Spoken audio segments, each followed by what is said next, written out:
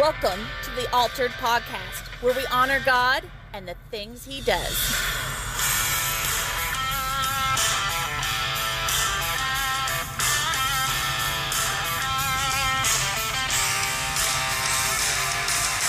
Welcome to the Altered Podcast, where we honor God and the things that He does. Woo-woo. Now, Ben and Dina, we have had a 2-week break. Now, you people that listen to this, yes, I said you people, that listen Y'all. to this, we have had a 2-week break, but you haven't. So you've got to hear us in the breaks. But Ben, tell us why you was out on your break. Because 1 week was your fault. Second week was my fault. Yep. Second Or week my was wife's fault. Jesus' fault. So 1 week, yeah, 1 week we went on vacation. Praise the Lord. Needed that. Man, vacation is so good. It just recharges you. You feel so much better. He tanned his bald spot. Oh, buddy, I tanned burned my bald spot's what I did. But yeah, I did that. And then the second week, Hunter, what happened with you? Yeah, our baby was born. Yeah, buddy. Yeah, so if I sound tired, you know why. All the parents are like, I totally relate. Well, that's what people always saying. Like, I hope you bank up your sleep now. I'm like, I have a 3-year-old, and she'll be 3 by the time this drops. I'm like, I haven't slept in 3 years.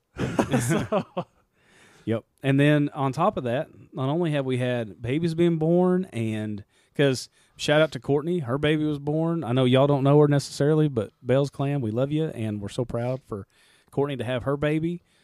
So not only a baby's been born and vacations have been happening, but then there's been natural disasters down in Kentucky with all the floodwaters and the rain.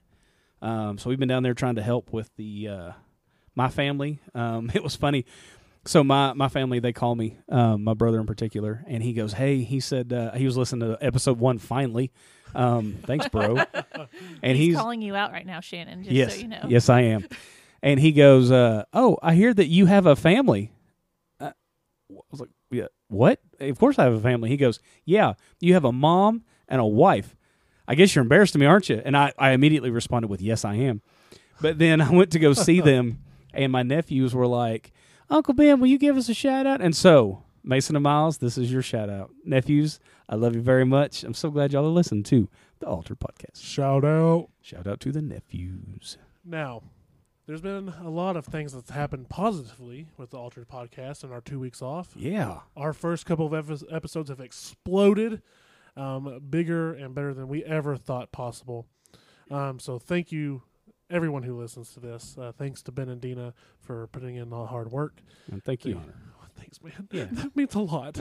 You're welcome. To get all this out and this ready, and it wouldn't be possible without everybody who listens and puts in the hard work. That's right. Thanks to our monthly givers who give us to us monthly, and they support us to help us buy new equipment and all this good stuff. Yep.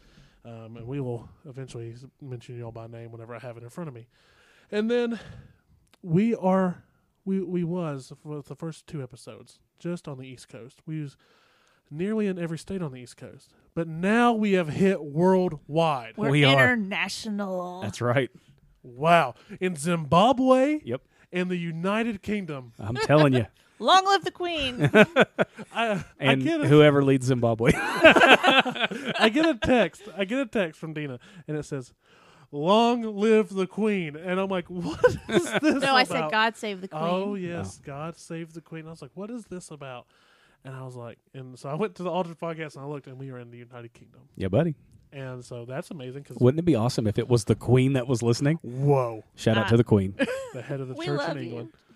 Is she? What? Well, she used to be. I don't know if that's still a thing anymore. I didn't know that. Yeah, monarchy.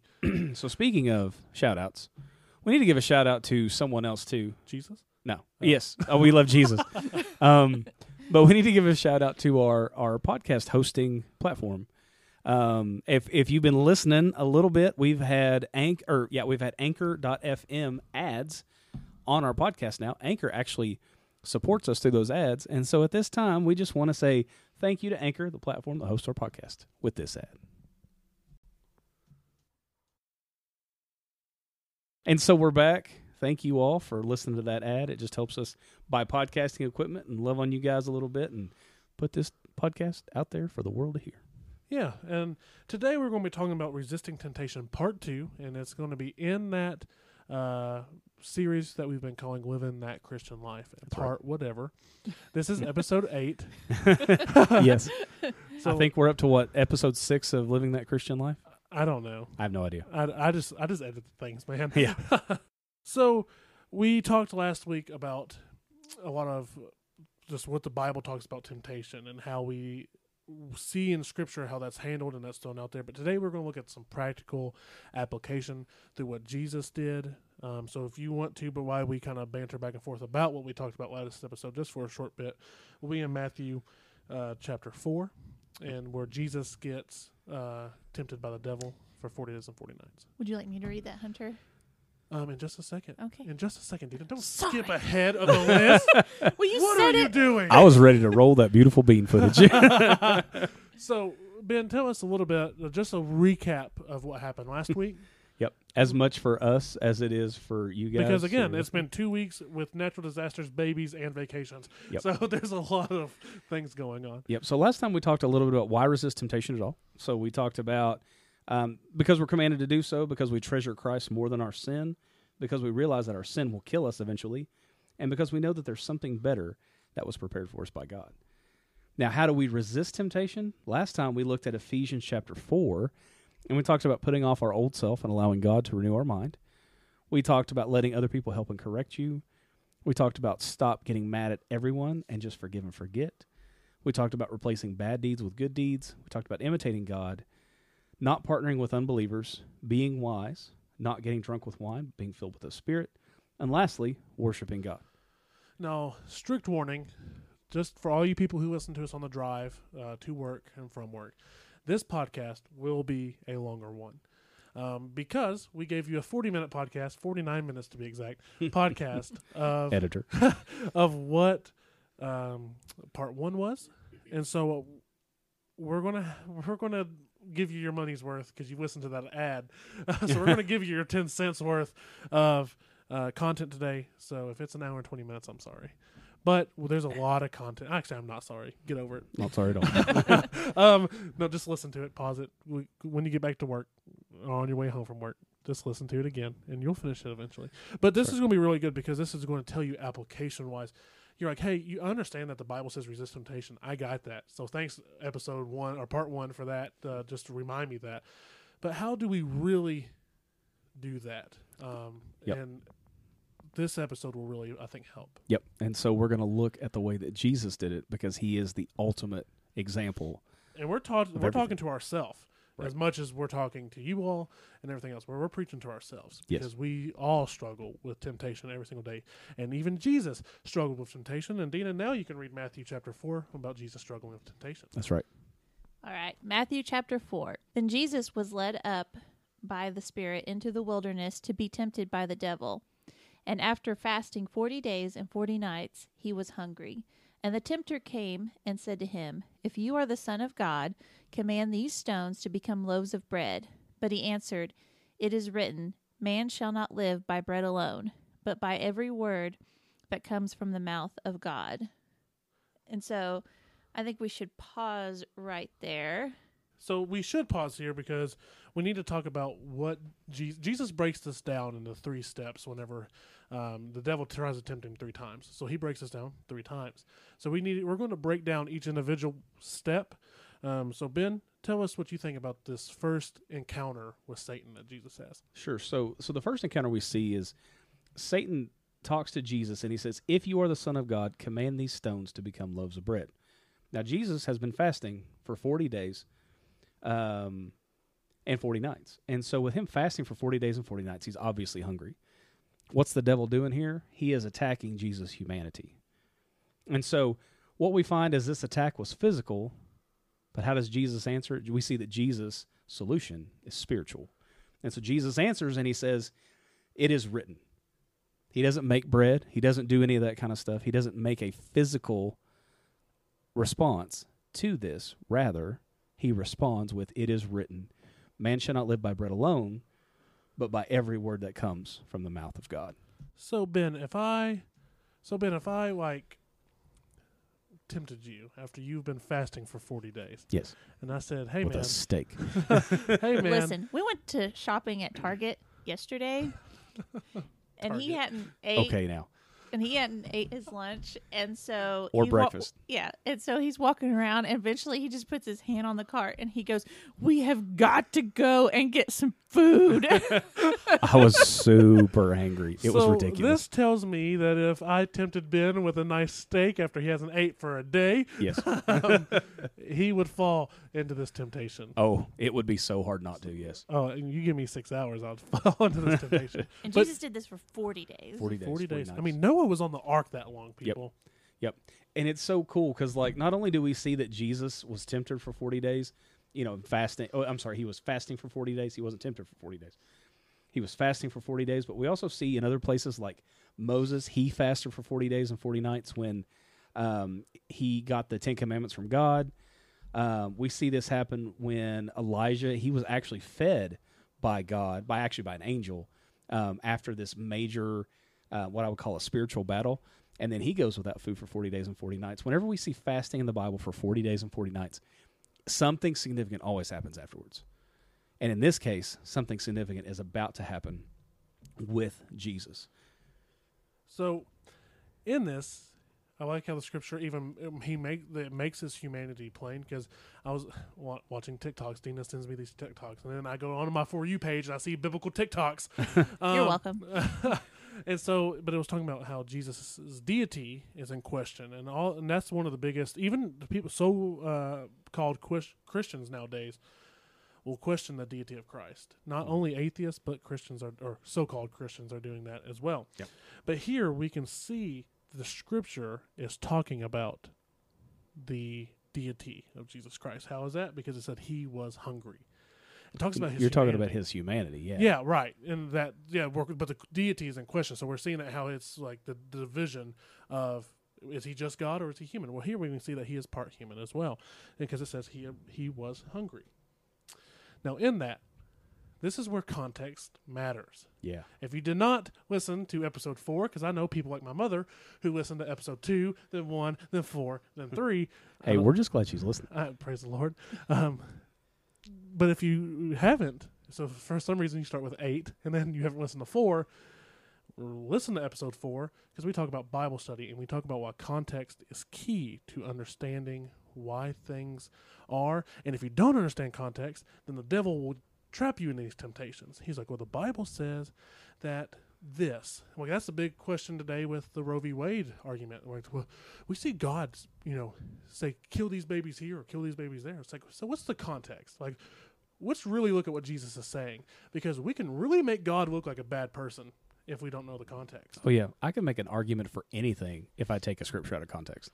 I'm pretty sure I can make an argument for kicking bunnies if I take a scripture out of context. It might take me a few times, but I can figure it out. And we are about to move. Dina's making a sad face. Poor bunnies. Little bunny foo-foo. When Jesus responds, right? Now, you were talking about context, and you're 100% right.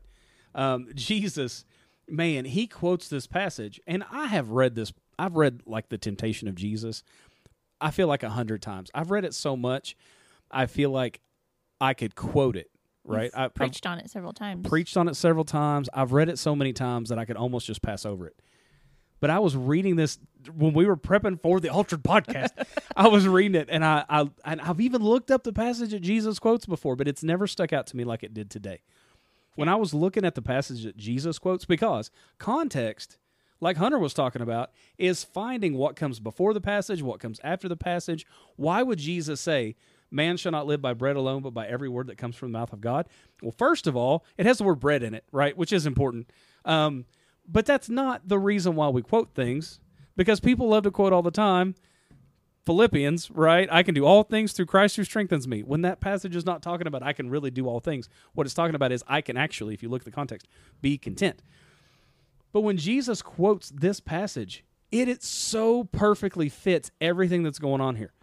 Because what he's doing is he's quoting Deuteronomy. Now, if you don't know, Deuteronomy is one of the most quoted books by Jesus when he quotes Scripture. So if you need, that extra question, like to ask other people, there you go. Yeah. Oh, if you want to know a little more trivia, what's the most quoted minor prophet by Jesus? Zechariah, just so you know. And so anyway, we see that Jesus quotes Deuteronomy chapter 8 here. And in Deuteronomy chapter 8, verse 1, it says, the whole commandment that I command you today, now this is God talking to the nation of Israel. He says, the whole commandment that I command you today, you shall be careful to do, that you may live and multiply, and go in and possess the land that the Lord swore to give to your fathers. And you shall remember the whole way that the Lord your God has led you these 40 years in the wilderness, that he might humble you, testing you to know what was in your heart, whether you would keep his commandments or not. And he humbled you and let you hunger and fed you with manna, which you did not know, nor did your fathers know, that he might make you know that man does not live by bread alone, but man lives by every word that comes from the mouth of the Lord. Now, why is all that important, and the part that comes after that? It's important because it talks about how do we resist temptation. This is Old Testament resisting temptation, when all they had was the law. And so it starts out and it says, the whole commandment that I command you today, you shall be careful to do, that you may live and multiply and go in and possess the land. You're going to follow the commandment because God has a promise, he says. He promises the nation of Israel that they're going to go in and they're going to take the promised land that God is going to give them. What's the promise that God gives us? The promise is that we can be with God forever. Why do we resist temptation? We resist it because we want to be with Jesus for eternity. Now, do we earn our salvation? No. But why? What's a good reason why? Because we love Jesus and we want to be with him. It's an awesome reason. We remember that God has given us a promise and that it's good. And then he says, you shall remember the whole way that the Lord your God has led you these 40 years. So not only do we look forward to the promise, but we look back to what God has done, how he's led us, how he's watched after us, how God has blessed us at every turn, because everything that we have, I'm sitting in a house right now that God provided for me. I would have never had it without him. I have a car that I drive to work, praise the Lord, because God gave it to me. I have a beautiful, wonderful wife because God gave me a beautiful, wonderful wife. Hunter has 2 awesome children and a beautiful wife. Why? Because God gave them to him. We have everything. The Bible says that every good gift comes from above. I have a bunch of cats. I said every good gift. Because God gave them to me. We can debate that later. And so what the Bible says is that we shall remember how God has led us. And that's a way that we can resist temptation. And then it goes on. And it also says that he humbles us. He corrects and tests us. Why? Because God is so good that he would correct us. Because the Bible says that he corrects his children. And so he corrects us. People don't remember that his correction, though it could be painful at times, is good. And then he goes on and he says, he humbled you and let you hunger and fed you with manna, which you did not know, nor did your fathers know, that he might make you know that man does not live by bread alone, but man lives by every word that comes from the mouth of the Lord. The answer was not physical. It was spiritual. Mm. And Ben's mind exploded. and He was over there having a Holy Ghost fit. I was having a Holy Ghost Jesus fit. Wow. They're over here like playing around singing songs or something, and I'm like, do you know what I'm reading right now? They're like, no, you haven't even pasted it in the plan yet. Dina, read for us Matthew chapter 4, verse 5, so that we can get to the second temptation. Gotcha. Then the devil took him to the holy city and set him on the pinnacle of the temple and said to him, if you are the Son of God, throw yourself down, for it is written, he will command his angels concerning you, and on their hands they will bear you up, lest you strike your foot against a stone. And Jesus said to him, again, it is written, you shall not put the Lord your God to the test. Buddy. So, Ben, this is not for you since you just went on this rant, and you're about to go on another rant here in just a second. So excited, It's though. in our For like notes. 10 minutes, probably. And Dina and I won't have a chance to speak. So, Dina, you're our co-host, creative director, and now I've just promoted you. I did this. I put my executive foot down. Wow. To Disney expert. I will gladly accept this role. Another 10% raise. Yeah, So- I'm still at 0. I'm the only person that's never gotten a raise in this podcasting group. There's a reason for that. Even though he does like 70% of the talking. Hey, that's not true. And, okay, so when I read what you just read in Matthew chapter 4, starting in verse 5, I think of The Lion King. Ooh, my favorite movie. Okay, so It was my version of Frozen when I was a kid. So I am going to have you explain to the listeners about the temptation. What are you laughing about, Ben? The temptation of Simba and how it affects the father and the rest of the lions on Pride Rock. Because I feel it connects, and I have it. Okay. So I think what you're referring to is when Mufasa takes Simba up to the very top of Pride Rock, and there's this like epic father-son moment, and Mufasa, looks down at Simba, and he looks out amongst the horizon as the sun is setting, and he goes, "Simba, everything that the light touches is our kingdom," and they talk, and then eventually Simba goes, "What about that dark, shadowy place?" So, and he's like, "Simba, you must never go there," and tells him it's dangerous, right? So he's kind of bummed about that. So then the next day, Simba's bouncing around Pride Rock and stumbles upon Scar. And he's telling Scar about, like, how he's going to get to be king next. And, like, what does that make him? And Scar's he just can't wait to be king. Literally. Disney, please don't put us into copyright jail, please. If you'd like to give us free tickets to Disney World, I will gladly accept. Anyway, so... Yeah, we're marketing for you. I still want to go to Animal Kingdom, all right? I haven't been. But so he's with Scar. Yes. So he's with Scar, and he's telling him that he's going to get to be king, right?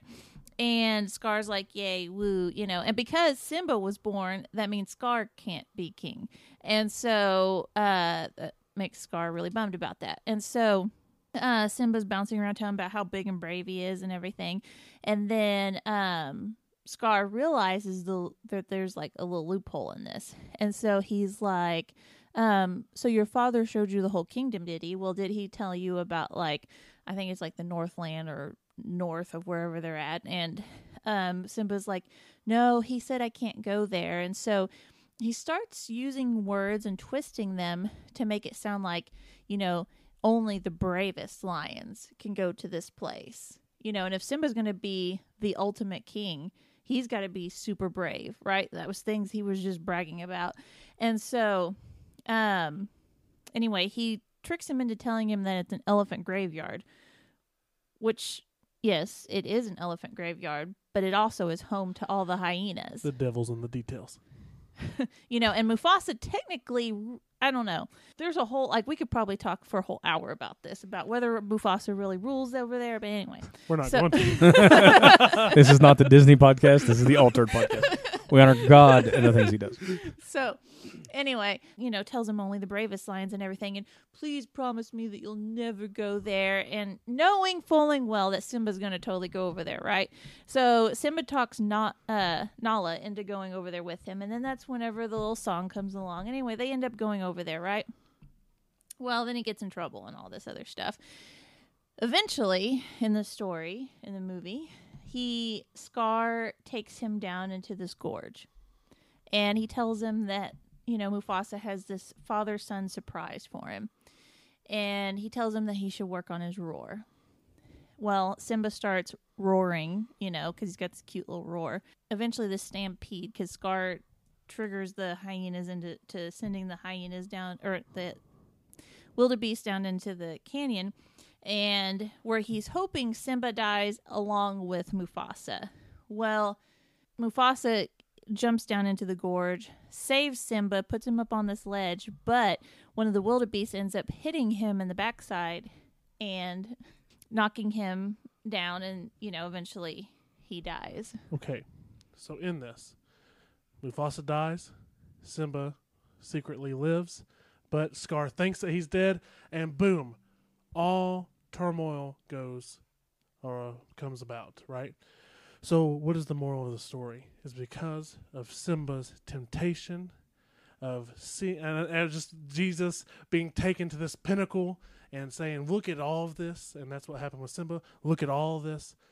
If he would have fell into that temptation, it reminds me that we would have all been at Pride Rock with Scar at the helm. I'm telling you. So thank Jesus that he is not Simba and he did not get tempted in the end. Did he not give in to temptation? Yeah, because did he was not tempted. give Yeah. in to Scar, a.k.a. the devil's temptation. So, because Scar knew exactly what Mufasa said to Simba, just like the devil knew Scripture, but he just twisted it and didn't tell. Yeah, he everything. used words against him. So I'm just saying, it ties together. Ben, don't you look at me like that. It does tie together. You know what you could say? You could say that Scar was attacking Simba's identity by saying that only the bravest lions go. And you By know what? saying only the kingliest lions go. You know what happens in this particular passage that we just read? Jesus has an identity attack. He is attacked in his identity.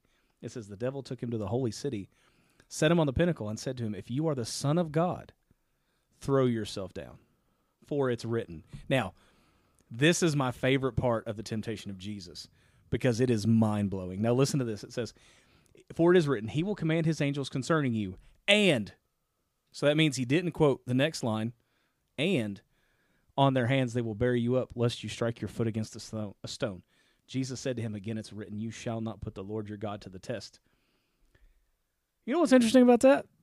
Oh, it's my favorite. I love it so much. You know what the devil totally leaves out there? This is, again, why context is so important. Jesus is quoting script. Actually, I'm sorry. Let's back that truck up because I misspoke. The devil is quoting Scripture. Matter of fact, he's quoting Psalm 91. Psalm 91 says, for he will command his angels concerning you to guard you in all your ways. Verse 12, on their hands they will bear you up, lest you strike your foot against a stone. What's next? Oh, buddy, you, Jesus, will tread on the lion and the adder, the young lion and the serpent. You will trample underfoot. What did the devil leave out? His own demise. This passage is literally a prophecy about Jesus trampling on the devil. It's a prophecy that Jesus will go to the cross, and in that he will claim victory, and he will set people free from sin and death. What does the devil leave out? The whole part about him getting trampled. That is fantastic. If you know Scripture in context, you have a treasure that cannot be beaten. Verse 14 of that, by the way, says, because he holds fast to me in love, I will deliver him. I will protect him because he knows my name. Guess what that is? Prophecy about Jesus. Context is so important because how did Jesus respond to the attack on his own character? To the attack on his literal identity? He remembers the whole truth. He remembers who he is, and he quotes a passage of Scripture that literally talks about his own deity. He quotes Deuteronomy chapter 6, verse 16. He says, you shall not put the Lord your God to the test. Well, guess what? Jesus is the Lord God. Huh, crazy. And then he goes on and he says, you shall not put the Lord your God to the test as you tested him at Massah. You shall diligently keep the commandments of the Lord your God and his testimonies and his statutes, which he has commanded you. So the devil's trying to get him to go against the commandment of the Father, just like Scar was trying to get Simba to go against the commands of Mufasa. Told you it clicked. I know, it does. It goes together. Mind blown. But the Bible says in verse 18, you shall do what is right and good in the sight of the Lord, that it may go well with you, and that you may go in and take possession of the good land that the Lord swore to give to your fathers. What did the Father give to Jesus? An inheritance. He gave him literally us. All authority. All authority in heaven and earth given to Jesus. He gave him the kingdom, and Jesus was in the process of taking it when he's tempted by the devil. Verse 19 says, by thrusting out all your enemies from before you, as the Lord has promised. What does Jesus quote? A passage about his own deity and his own conquering. But in that, we see the devil try to make Jesus forget his identity. Yep. And what does the devil do to us? He tries us to make us forget our identity. That's true. And as Christians, our identity lies in the finished works on the cross through Jesus Christ. Yep. So I like to bring up Ephesians 2. I'm going to have Dina read that because she's a reading extraordinaire. She's a professional. It is. Ephesians chapter 2, verses 1 through 10. And you were dead in the trespasses and sins, in which you once walked, following the course of this world, following the prince of the power of the air, and the spirit that is now at work in the sons of disobedience, among whom we all once lived in the passions of our flesh, carrying out the desires of the body and the mind, and were by nature children of wrath, like the rest of mankind. But God, being rich in mercy, because of the great love with which he loved us, even when we were dead in our trespasses, made us alive together with Christ. By grace you have been saved, and raised us up with him, and seated us with him in the heavenly places in Christ Jesus, so that in the coming ages he might show the immeasurable riches of his grace and kindness toward us in Christ Jesus. For by grace you have been saved through faith, and this is not your own doing, it is the gift of God, not a result of works, so that no one may boast. For we are as his workmanship, created in Christ Jesus for good works, which God prepared beforehand that we should walk in them. Now, you thought Ben talked a long time about whatever, and you thought Dina talked a long time about the Lion King. Glad you were listening. Here we It's your turn. go. All right. So, and you were dead in your trespasses and sins. So this tells me my state before my salvation, right? I was dead through my rejection of God, through Adam and Eve and all the people before me. And I think that is right there alone. I was dead in my trespasses and sin is heart-wrenching when I think about my salvation.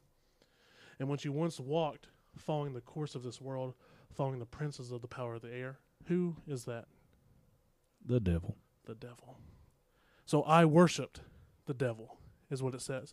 You may be just like, Hunter, I was never a Satan worshiper. But if you were not with Christ, or today if you're not with Christ, you're worshiping the devil, either directly or not directly in your own mind. But if you're not following the light, you are following the prince of the power of the air. The spirit that is now at work in the sons of disobedience, because you were disobedient, you were that person.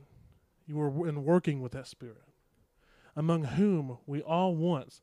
So here, that's where Paul says that, what I just said. We all once lived here. We all lived in our own passions of our flesh, carrying out the desires of the body and in the mind, and were by nature children of wrath. What does that mean, Ben?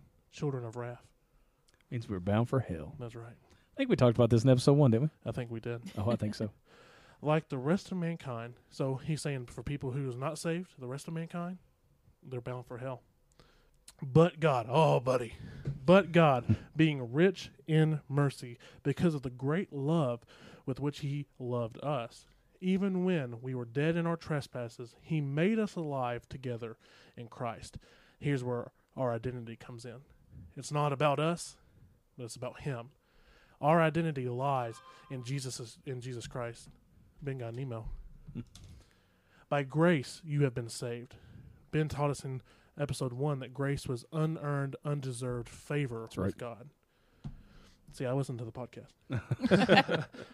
So yes, so by grace you were saved, or you have been saved, and raised up with him, and seated with him in heavenly places in Christ Jesus, so that in the coming age he might show the immeasurable riches of his grace and kindness towards us in Christ Jesus. So again, what are we seeing here? He's not saying by you, he's saying by Christ Jesus. That's right. It's not about you.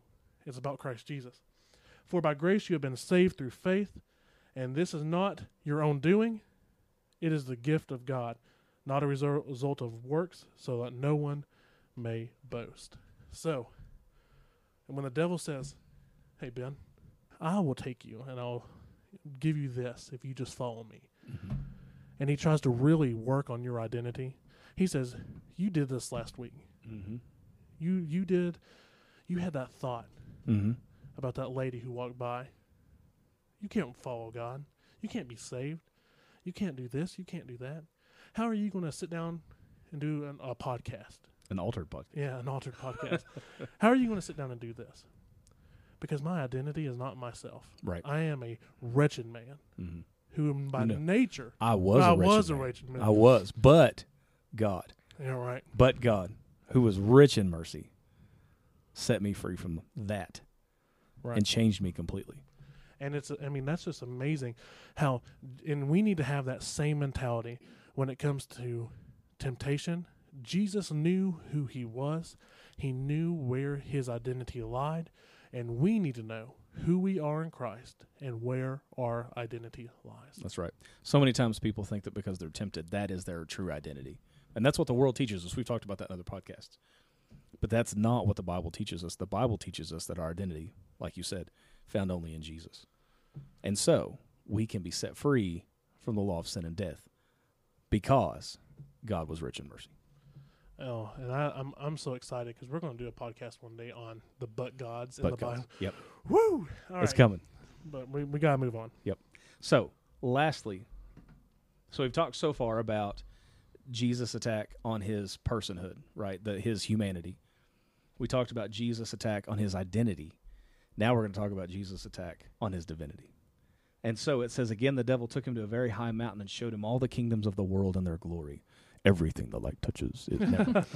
And he said to him, all these I will give you if you will fall down and worship me. Then Jesus said to him, begone, Satan, for it is written, you shall worship the Lord your God, and him only shall you serve. Now, what do you think Jesus quotes there? What book? Deuteronomy. Deuteronomy, because that's what he's been quoting the whole time. He is quoting Deuteronomy chapter 6 again, and it says, it is the Lord your God you shall fear. Him you shall serve, and by his name you shall swear. You shall not go after other gods, the gods of the peoples who are around you. Now, it's interesting, because, Hunter, you read it. Who's the god of this world?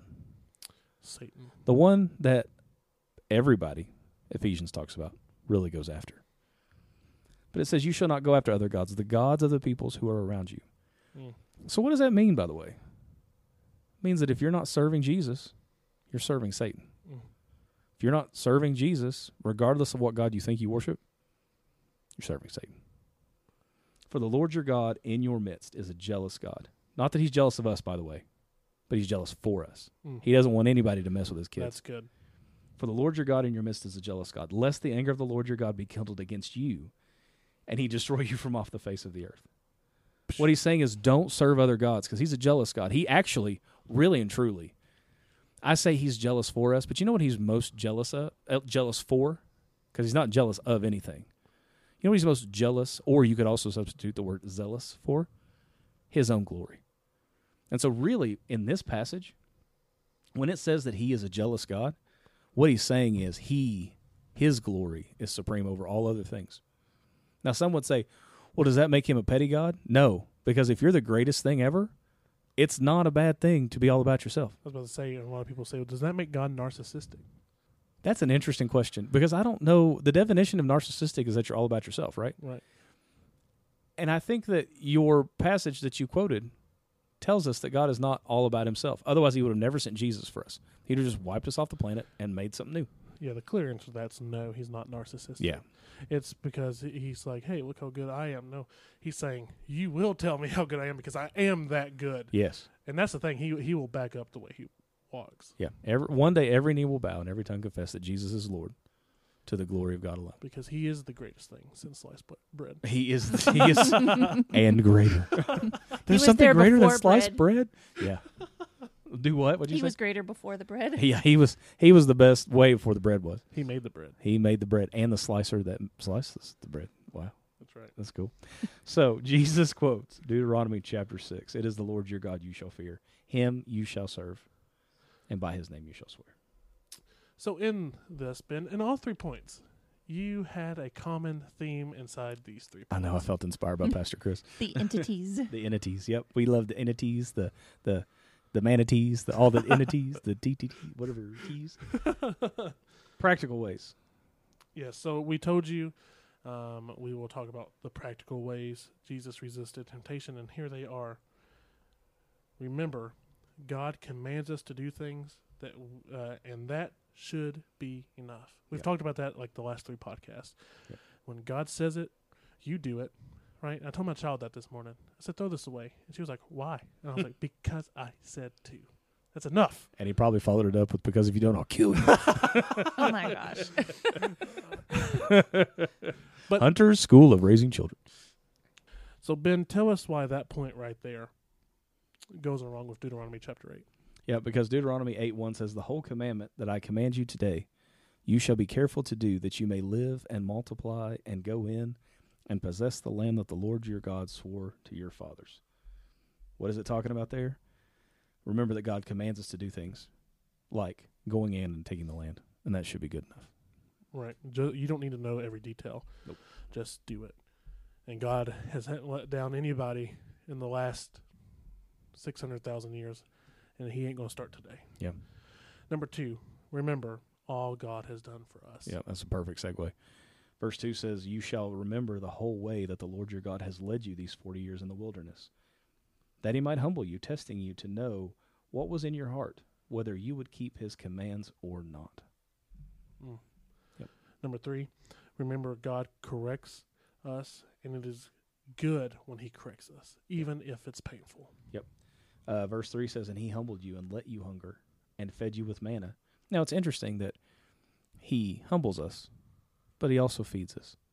He lets us hunger, and then yet he also takes care of us. It wasn't filet mignon, but it was. I bet that manna from heaven was even better. Well, he says, I let you be hungry, Mm-hmm. but at least I gave you bread. Well, and he does it for a reason, right? Right. It's not just arbitrary. He's not just like, I'm going to let you be hungry for a while because it's fun.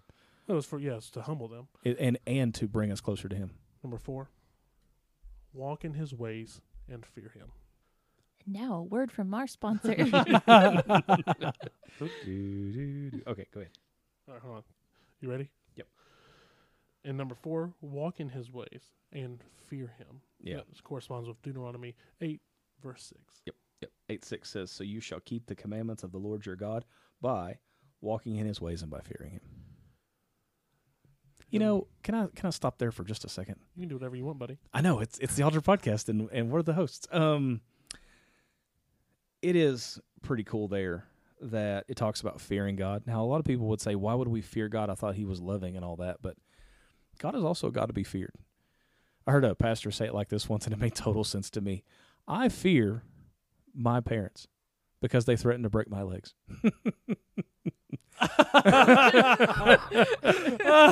The Hunter School of Parenting. But I also love my parents. You know, I love watching Lily. She is the cutest little youngin'.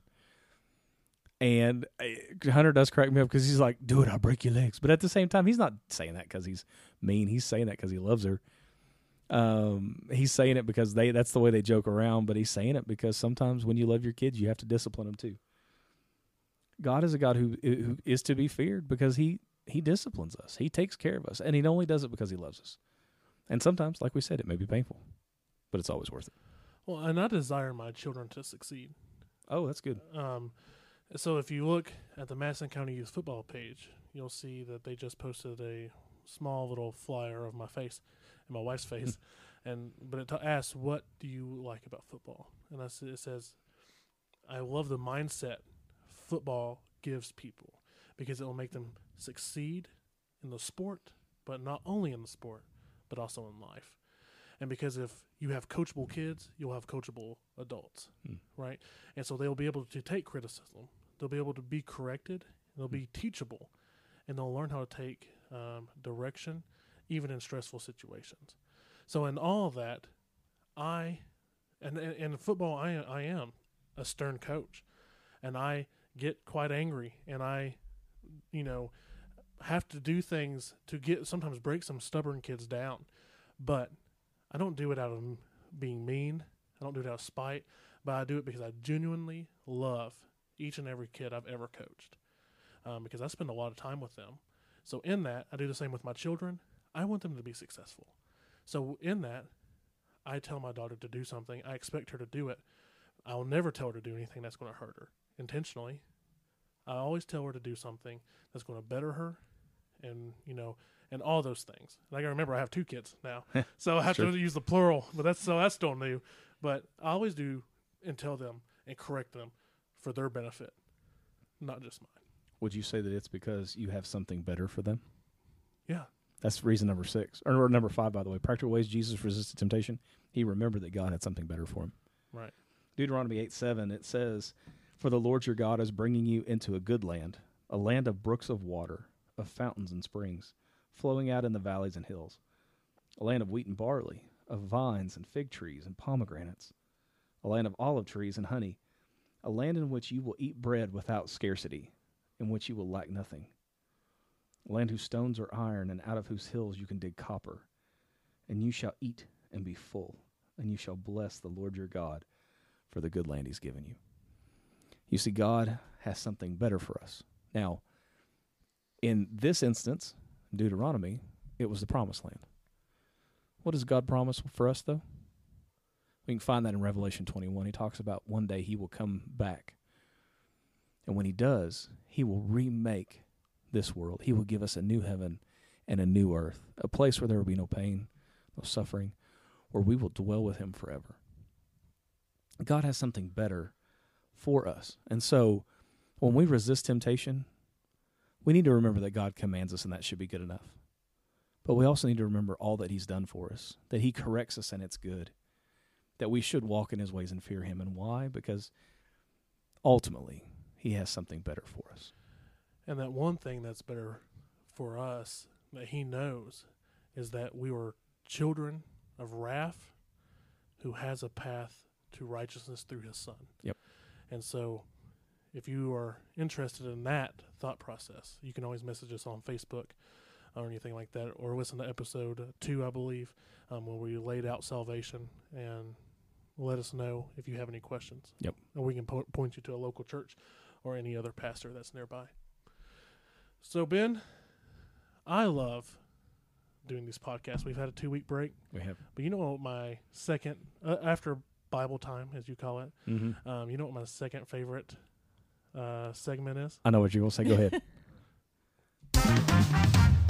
Hunter's Random Question. Oh, yeah. So, Ben, Dina, Oh, myself. I'm included in this. Oh. All three of us. It's a We're all question to the included. whole group. If you had 3 wishes, what would they be?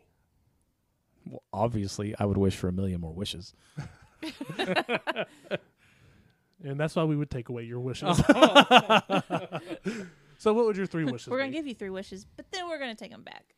Man. Well, I'm a big softie. One of my wishes would have to be, it would be the last one, but I would have to wish that my genie was released from his lamp, because that's just a horrible way to have to spend eternity. Dina, what would you wish for? That's only one. Well, I don't want to monopolize the time like you all accuse me of doing. We're going to all do 3. So what's your other 2? This sounds odd, but I would wish for world peace. Man, so much of the issues the world has is because we bicker and fight and all that stuff. That would be awesome. Come on, Revelation. I know, right? Jesus be coming back right then. I'd be wishing for Jesus to come back. I don't know, man. There's a lot of stuff that I would wish for, I think. I don't know. I'm getting a little sentimental. Y'all go ahead. Dina? It would be hard for me to not wish for good health and safety of like all of my family members. Yeah. But you have more than 3 family members. I have a lot of family. So if you're listening, Dina's family members, let's see if she chooses you. No, I'm just kidding. Who's the first person you'll choose? You remember me talking, or you know how you were making fun of Ben monopolizing time? Well, I could go on for like a long time. Well, okay, so just give me very basic 3 wishes. I know this is tough, but we have to answer them. And I can edit any long pauses. I would wish for 1,000 pounds of gold. Me too. Gosh, I don't know what I would choose for. Maybe like that I could travel anywhere in the world for free and that's a good one. have as much have a card that like I could buy as much stuff as I wanted. You know, like I could go have pizza in Italy and I don't know, go stay in Greece and if you do that, just like wish that you don't have, like include this into your wish that you don't have to endure the travel times, that you can just be there. see, I don't mind that because I read on the plane. Librarian. All I right. kind of enjoy it because that's a good solid like 2 or 3 hours where no one bothers me except to give me a drink and some snacks. Like, All right, so That's you have like heaven health for- and safe. You have health and safety, travel. You have a last one. I would probably do the same thing as Ben. I'd let my genie go because that would be awful. Well, And then I would have a best friend. Ben's not enough. You have to have a genie best friend. Honestly, you need a best friend that's not your spouse sometimes. Did you ever see Aladdin? You know how Yes. cool the genie Oh, was as a but best had friend? them Because he 40. still kind of had, like, some special powers. I was singing that song like 3 of my So Couldn't resist. now, my 3 wishes. Yes. Well, first off, and I'm not a universalist, but I would have to wish that everyone comes to the saving knowledge of Jesus Yeah, Christ. that's a good one. Yeah. Truly, like the true saving knowledge of Jesus Christ, not just everybody hear about him. Number 2, I would wish for everyone on the face of the planet to listen to the Altered podcast. Oh, which would make us rich. So then we were killing 2 birds with 1 stone. Yeah. And then number 3 is I would wish for successful lives for my wife and children. That's good. I don't necessarily care about myself. And that genie, he's predestined to that good work. See, So Hunter's going to give him to Ben, who's going to give him to me, and I'll let him go. And then you'll let him go. That'd be Oh. good. So you get 3 wishes. I get 3 wishes. I hand him to Dina. She gets 2 additional wishes, and then he's free And and- best friend. and a best friend. yeah, and I just hope that with all those, everything is covered. I would know in that my wife and my children are saved because everybody came to the same knowledge of Jesus Christ. Yeah. Well, and that would take care of world peace.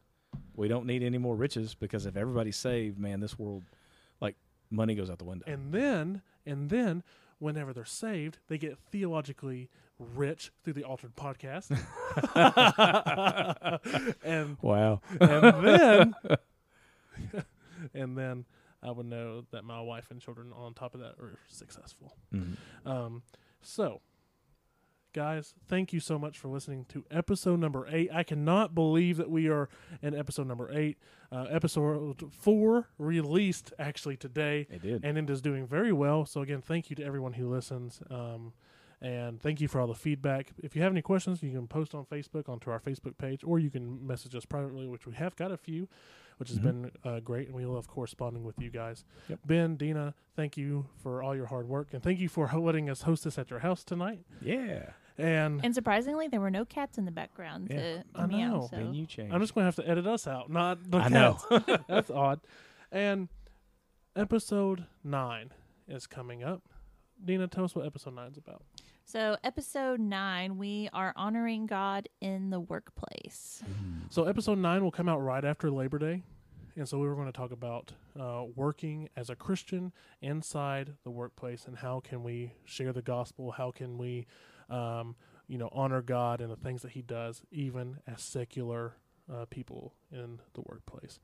Ladies and gentlemen, you have been listening to the Altered Podcast on Anchor. Thank you so much and have a great day. Thank you for listening to the Altered Podcast. Be sure to listen next week for a brand new episode. Also, be sure to connect with us on the Altered Podcast Facebook page for updates and other cool content. See you next week.